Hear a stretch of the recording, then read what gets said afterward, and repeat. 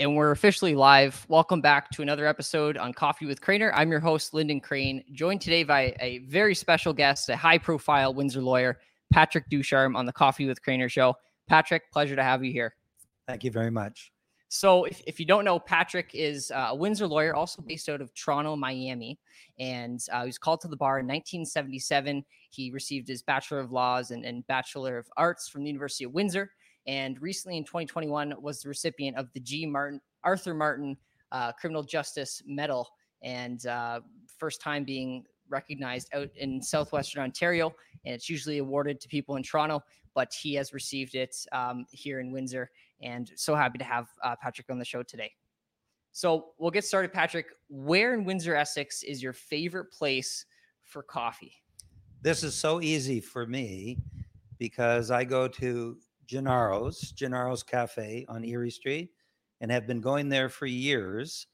And Gennaro is a good friend of mine. In fact, this plant that's sitting next to me, I'm not really sure why he sent me the plant, but apparently I did something for him that he was appreciative of, whatever it was, and sent me a plant. But that's a real easy answer for me because I go there at least 2 or 3 times a week. Yes, and we talked earlier, and you drink a lot of coffee. I do drink a lot of coffee. I have a coffee machine there. It's press the button. I got an espresso machine in the next room. Press the button. I'm a coffee drinker. That's awesome. Yes. Well, me too. And the show fits the coffee drinker well. Coffee with Craner.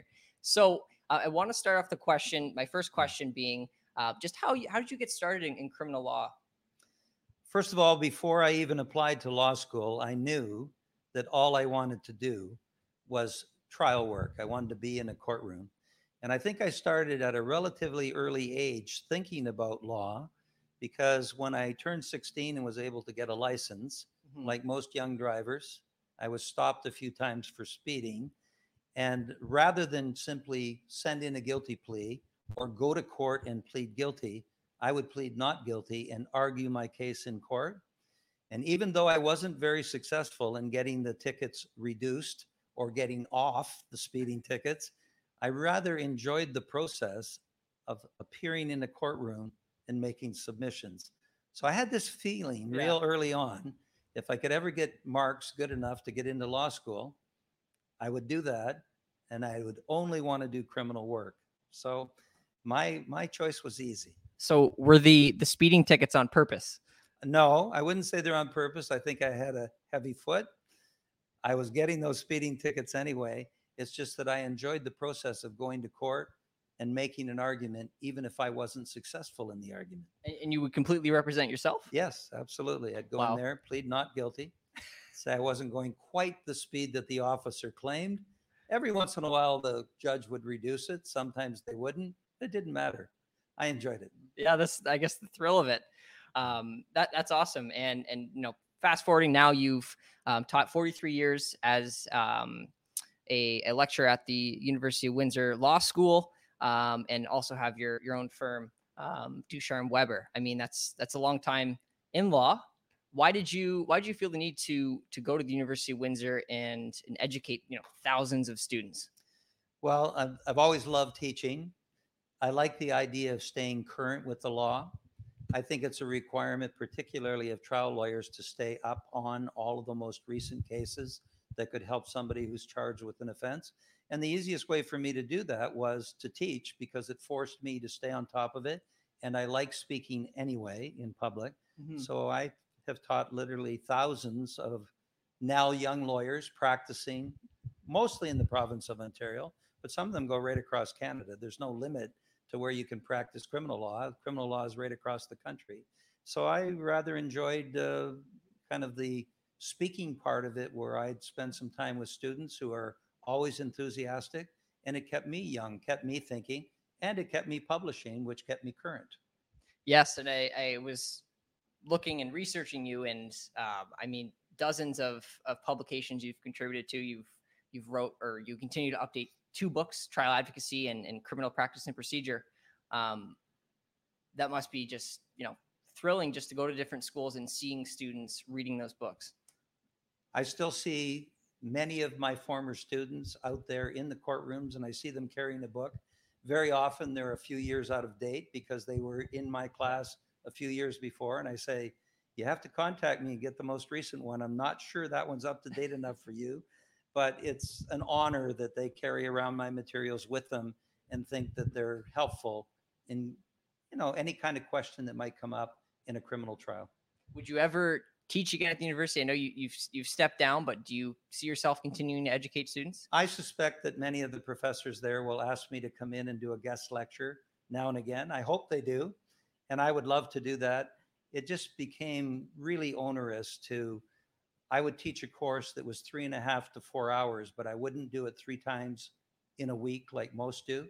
I would cram it into one day. So I would go down there and lecture for 4 hours straight.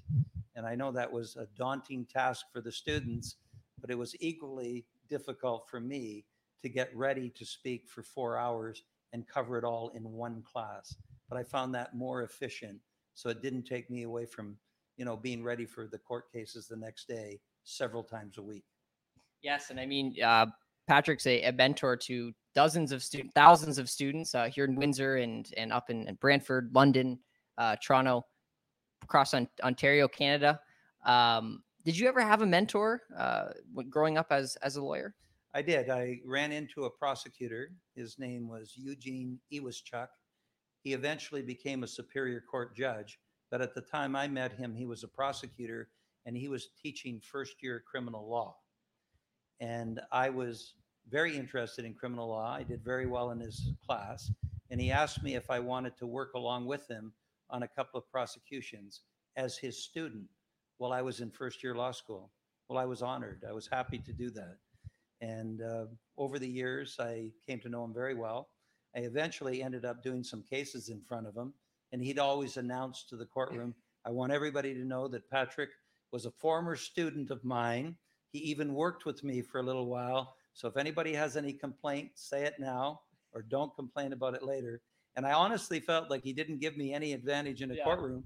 He was every bit as tough on me, maybe even tougher than other judges who I didn't know at all. Yeah. It's pretty amazing going into that room, knowing who the justice is, and being a young student and now appearing before the judge that you were taught by. Well, it happens all the time. I did a trial a couple of years back where we were in front of a jury, and the judge presiding had been on this case for, I think, about 8 months. And right after that case was finished, she was elevated to the Court of Appeal. And 3 weeks later, I was appearing in front of her in the Court of Appeal. And she looked down, she says, I can't seem to get rid of you. So I was in front of her with a jury for months. And then almost immediately after, in the Court of Appeal, making an argument there with her as well. And now, speaking of making arguments in court, you've appeared in court thousands of times. Well, easily, yeah. Easily. What would you say, like, are there certain things young lawyers should do when they're in court, that, like, techniques or anything that you think could help them? I have to tell you, Lyndon, there are so many techniques. That's why I write books about advocacy. It would be difficult to answer that just in any kind of short question. But yes, there are many, many techniques having to do with how to formulate a proper question, how to develop a game plan so that you know where you're going, and that right from the very beginning, every question you ask fits the pattern of what you want that case to say at the end. Mm-hmm. When I think of it, and I teach my law students this, most criminal trials are just knowing the story. You need to know your client's story. And then you tell it effectively in an odd way because you tell it through question and answer.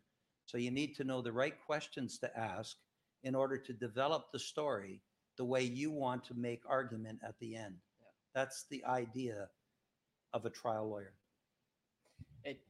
I can't imagine it's an easy task or an easy job. Now, going into law school, a young lawyer, and I know there's some students from Windsor Law that are watching.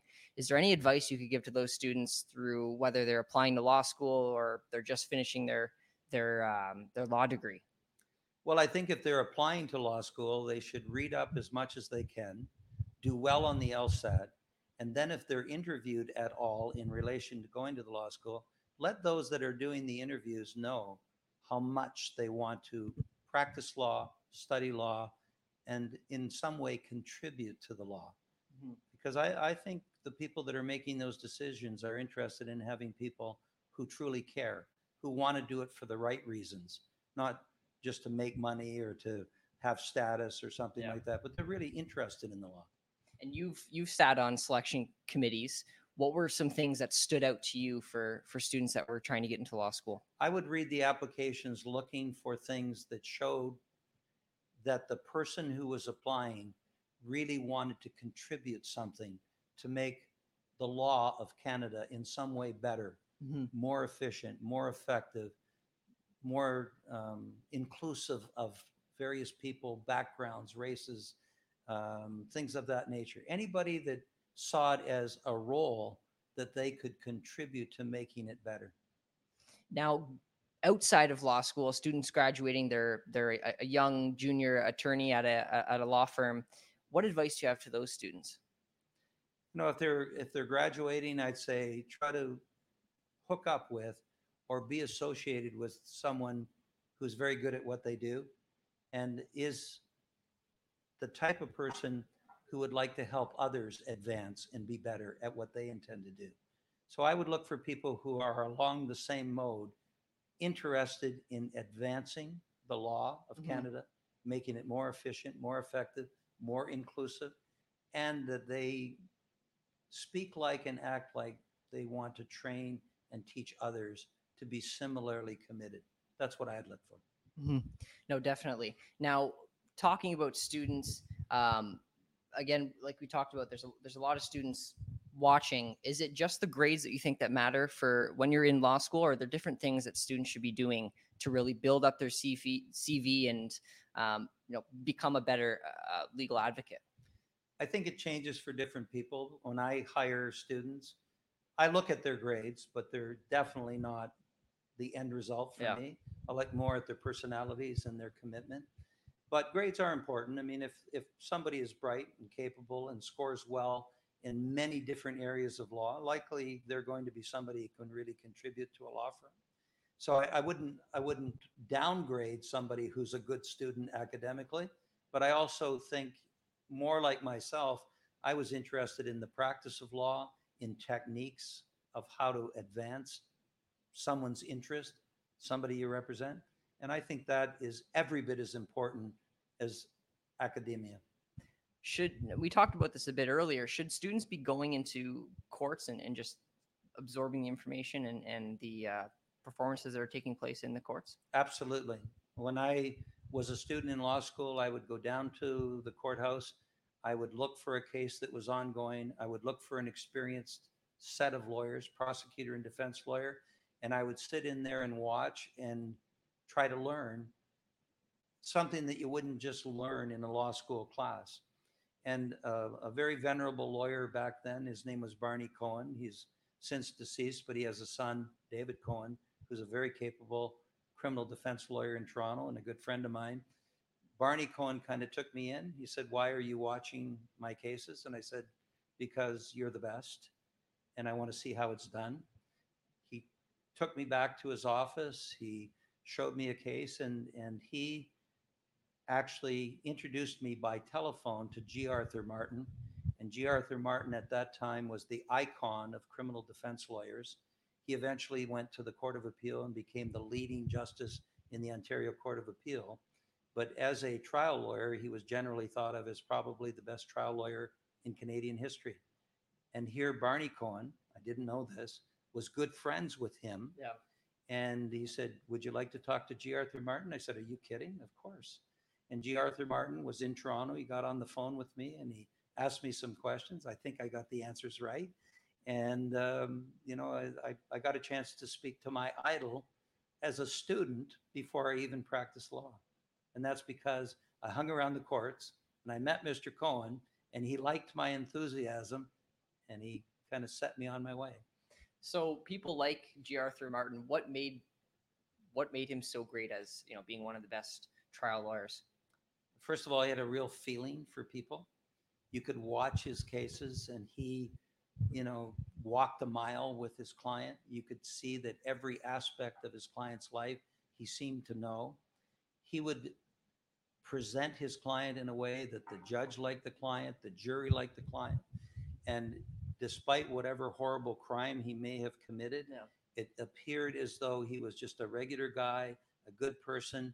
He might have made a mistake, but he's not deserving of the serious charge that he faces now or the serious penalty that that charge would carry. Something less than that, and maybe nothing at all. He walked a mile with his clients. That was the most valuable lesson I took away from his work. Yes, and I mean, having spoken with G. Arthur Martin as a young lawyer and now being awarded the 2021 G. Arthur Martin Criminal Justice Medal, it must be a great feeling. It's the greatest honor that anybody could give me. I didn't think in any way, in any fashion, that would ever be awarded to me, because I'm way down in southwestern Ontario. It's basically an award that's given to the hotshot lawyers in big law firms in the Toronto area, maybe the surrounding Toronto area as well. Mm-hmm. But to me, selecting me among all the great trial lawyers that are around the country, right across the country, from Vancouver to Newfoundland, to me, they couldn't give me a greater honor, because I literally idolized the person in whose name that award is given. Yes, and reading up on the award, there was many things that got you to get that award, but one being education. Yes.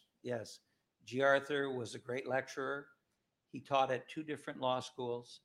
He taught on a regular basis criminal law courses. And to tell you the truth, I kind of patterned what I did after what he did. And I just thought, I'm going to teach as long as I can. I only let the law school know this year that I wasn't teaching anymore, but that was after 43 years of mostly teaching 2 law school classes. That's more than most full-time professors teach. That's how much I loved it. Yeah. On top of your, hectic day job, right? Yeah, I had a day job. So, I mean, it's awesome to have you on the show, Patrick. And for those watching, I talked about it a bit earlier, but we are at the Walker Power Building, and Patrick being part owner of this $11 million restoration of this building. It's been, between 1910 and 1913, it was first built by the Walker sons, and now beautiful law firm Ducharme Weber is in this building. Well, it's 110 years old as of this year. And I remember when I first looked at it, I thought, I don't know, that looks like a lot of work. But fortunately, I have a partner who is in structural engineering and refurbishing, and they did unbelievable things with this building. It's now, as you can see, a beautiful emporium. It is. I'm proud of it.